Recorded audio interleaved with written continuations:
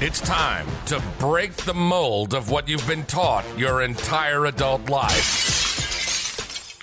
Welcome to Happily Ever Employed.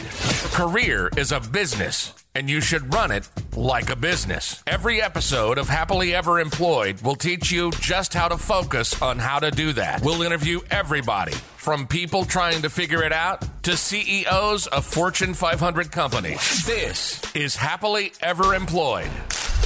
And this is Deetra Giles. We got a little ways to go, y'all. 1,000 of you promoted and 100 of you to the senior executive level. We got some ways to go because y'all moving slow on this thing, but I'm not scared. I ain't never scared. But what I will say is, though I'm not scared, I am committed. I am committed to you all achieving this goal. I am committed to 1,000 of you getting promoted, and I am committed to 100 of you making it to senior executive. That is my commitment. And that means I am also committed to giving you the tangible tools that you need to make this happen. We've been talking about a few, but I want to keep dropping them for you. And here's what I want to talk about today: productivity. And many of us approach productivity from a bunch of different ways. You got your to-do list, you can have all this stuff, and people talk about it from all these different perspectives. But I'm going to bring it down and bring it home, because I already told you the way to get promoted is to add value, to focus on outcomes that add value to the organization's bottom lines. We'll talk a little bit later on about what adding value means and what outcomes you need to focus on. But today, I want to talk about how do you improve on those outcomes. And it's about productivity. And productivity is not just about how much you do in a day, a week, a month. It's about how much you produce. And I want you to get those two things separate. I am going to pound it in your head, because if you're going to get the promotion you want and the pay that you deserve, you must, absolutely must, be able to distinguish between what you do and what you produce. You can work for 8 hours and produce nothing, and you can work for 1 hour and produce a lot. It's about your outcomes. So let's talk about your outcomes. I want to focus on 3 particular areas when we start talking about productivity. And I want you to begin to identify how you are doing in these areas, and where you are slacking, let's make some improvements. So I want to talk about your list. I know you're thinking about a to-do list, but we'll go a little bit further. 1, your list. 2, I want you to think about the stuff that you hate doing, the stuff you avoid doing. And 3, I want you to think about the stuff that someone else should be doing. 1, your list. 2, the stuff you hate. And 3, the stuff someone else should be doing. Let's start with your list. You probably do a great job of making a to-do list. Raise your hand. I can't really see you, but raise your hand anyway. Raise your hand if every day you get up and you make a to-do list. I mean, you got your list, you got all the stuff you should do, and it's a 1.5 miles long. And by the end of the day, you haven't checked anything off that list. As a matter of fact, the only thing on that list you accomplished is something you added to the list at the end of the day because you wanted to get credit for doing something on your list, but it wasn't even on your list to start with. That wasn't even on your actual list. You were just like, I need to look like I did something today, so let me add this. Let me tell you why I hate to-do lists. First of all, to-do lists are most often way too long.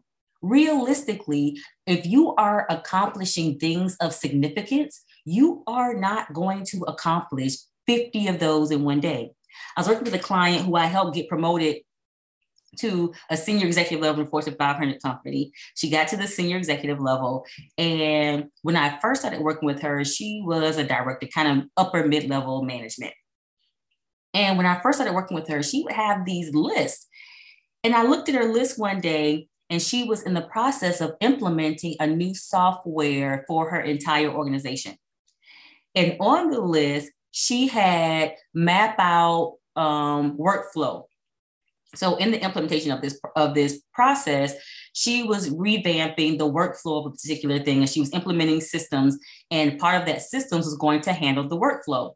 So she had to map out this very complex workflow to put into this new system. So not only did she have to kind of formulate in her head what the workflow was, she had to communicate it or write it out in a way that she could pass it on to someone else to implement and put into this system. And she had that particular workflow, which was a workflow that went throughout the company, started in one division and ended up going through like 4 or 5 divisions of the company before it got to its final state, to its final outcome. On her list, she had that to do for one day and probably about 15 other things. And I looked at her list and stopped her and said, realistically, how long do you think it's going to take you to map out this workflow? At first she said, maybe about an hour. And I looked at her and said, are you serious right now? An hour? And then after we finished working it out, it was going to take her about 5 to 6 hours to map out that workflow. Now, let me help you. When I helped her, I'm going to help you the same way I helped her. It wasn't just saying map out the workflow. When I stopped and said, okay, cool. Do you have all of the information to map out the workflow? Like, is all of that information in your head? And she said, well, not really, but I know how to get it. Cool. Wonderful. You know how to get it. So what I had to do with her was I had to stop and say, hey, do you have all the information in your head to actually go through this workflow and to write the workflow down? She said, well, no, not really. I might have to call this person or that person. By the time we talked about the people that she would probably have to call to get the information, it ended up being about 7 or 8 people. Cool. So now let's just do the math on this. Let's just say that those 7 or 8 people, you have to talk to them for 15 minutes each. And let's say it's 8 people, 15 minutes each. We're already at 2 hours. So just the conversations alone, we're not even talking about you actually doing the brain power of putting this process, taking it out of your head and putting it on paper and into a communication plan to the people that have to put it inside the system. We've already spent 2 hours just talking to people to get the pieces of information that you need to put into the workflow. So we're not going to do this in an hour. And I said, that's 2 hours. And she said, well, some of them is going to be a conversation that's a little bit longer than 15 minutes. Some of them will probably be a 30-minute conversations. Others of them, I will have to do some explaining because they have a piece of this process, but they really don't know about the other pieces. So I will have to kind of walk them through how we got to their part so they can give me the information. Cool, got it. So we're talking about, let's take these conversations from now 15 minutes to maybe 30 minutes each. We've just gone now from 1 hour to 2 hours to 4 hours, and we still have not mapped out this process. And she said, well, here's the deal. Once I have the conversations, everything else will flow pretty quickly, right? Cool, wonderful, got it. So how much are you thinking after the conversation? She said, I'll give it back to an hour. So we went from 1 hour to 2 hours to 4 hours. Now let's add an hour on, 5 hours. Great, 5 hours. Now, that 5 hours is going to give you the process as is. Do you want the process as it is? Well, no. And so now you see when I walked her through it, she took something that she had allotted 1 hour for, and it turned into a 6-hour task. I want you to look at the things on your list and do that same process. Now, I walked you through a lot, and you probably got bored hearing the details of how I walked her through that process of breaking down what it really took to get that task done. But I went through that laborious breakdown and a little bit of boring you and making your eyes glaze over, because I want you to realize that you do the same thing that she did. You take tasks and you put them on your list, and you're not being realistic about how long that task will actually take you. And it's not an hour task. You think about, oh, I want to respond to emails. That now you know that responding to emails is not a 1 hour task. Now you may break it up into 1 hour plots, but there are some emails that it's going to take you an hour by themselves to respond to. Someone will ask you a question.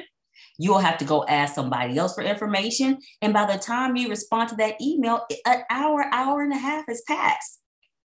So I want you to be realistic about the list that you have. Why is it important for you to recognize the actual time that things on your list take?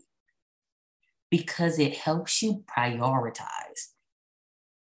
If I think that everything on my list is achievable and that it takes a smaller amount of time, I am not as intentional about the order in which I do things. Because, hey, that's only gonna take 30 minutes. That'll take 15 minutes. It's 15 things on this list. I can get them all done today. They'll take me 10 minutes a piece. Cool. So I just do them in the order I wrote them down. But when I recognize the actual amount of time that each task takes, I am more intentional about the order that I do them in. I recognize this one will take more time and it's more important. It needs to go first. So if I don't get anything else done today, this task must be accomplished, right? But if I have a task, let's say I have a task that must be accomplished. Like if I get nothing else done today, this task must be accomplished, but that task only takes me 30 minutes. Well, I could do something before that. Or I could do something, I could plan something after that. I know that I just need to find a 30-minute block and do this. It doesn't have to be first. But if my this must get done today is a 5-hour task, I probably need to do that task first, just in case it takes me 7 or 8 hours as opposed to the 5 hours I had planned, right? So that's first. Look at your list and do a proper assessment of what can be done on your list. Most of us are deflating ourselves by looking at this list and recognizing I can't get anything done on this list. And now you feel defeated because you feel like you accomplished nothing all day, when the reality is you did something absolutely phenomenal, amazing, and critical. It was just one thing and your list was not realistic. That's number one. Number two, do the stuff you hate. I know. Trust me, I know. It's stuff I love doing and it's stuff I hate doing. Like you all, I'm just going to be real with you. I absolutely, the little voiceover TikTok and IG reel where you take someone else's music or voice and you just you kind of like a lip sync, but you're just talking.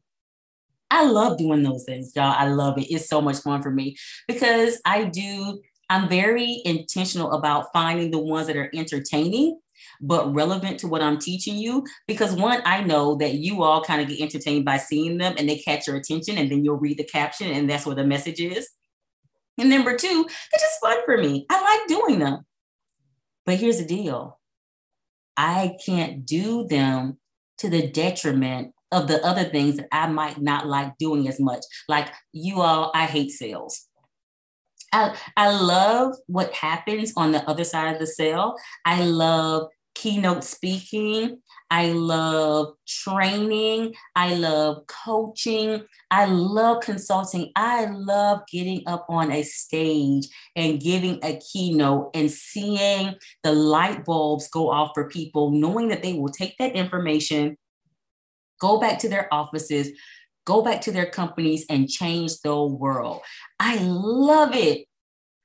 I hate calling people and saying, hey, book me as a keynote speaker. I hate sending emails saying, hey, bring us in as a trainer.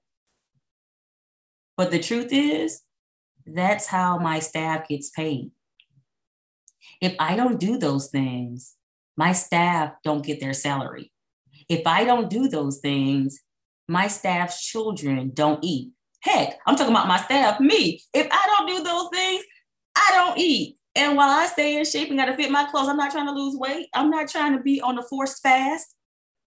I have to do those things. But what often happens is we work around and don't do the things we hate to do the things we love and call ourselves productive. Oh, I did a bunch of TikTok and Instagram reels today with voiceovers. I got 10 of them and yay me, I was productive. No, you won't. No, you weren't. Because let's redefine productivity. Again, it's not just what you do. It's about the outcomes. I did 10 reels, but the outcome is I didn't earn a dime. I did 10 reels, but my outcome is that I haven't sealed a speaker's deal and somebody on my staff is going to have to get laid off because that's how we pay salary. What outcomes are you achieving? And me doing 10 reels, but not doing the thing that I hate doing, which is going out and selling, making those calls, following up with lead, that's productivity. So 1, look at your list, check it twice, look at your list. And 2, do the things you hate. And number 3, stop doing what is not yours to do. I was working with a client and he had recently gotten promoted to senior vice president. And he had been used to being in a small staff. And so he was a vice president, though he was a vice president, he had a pretty small staff. So he was still kind of in the weeds of doing all of the stuff himself.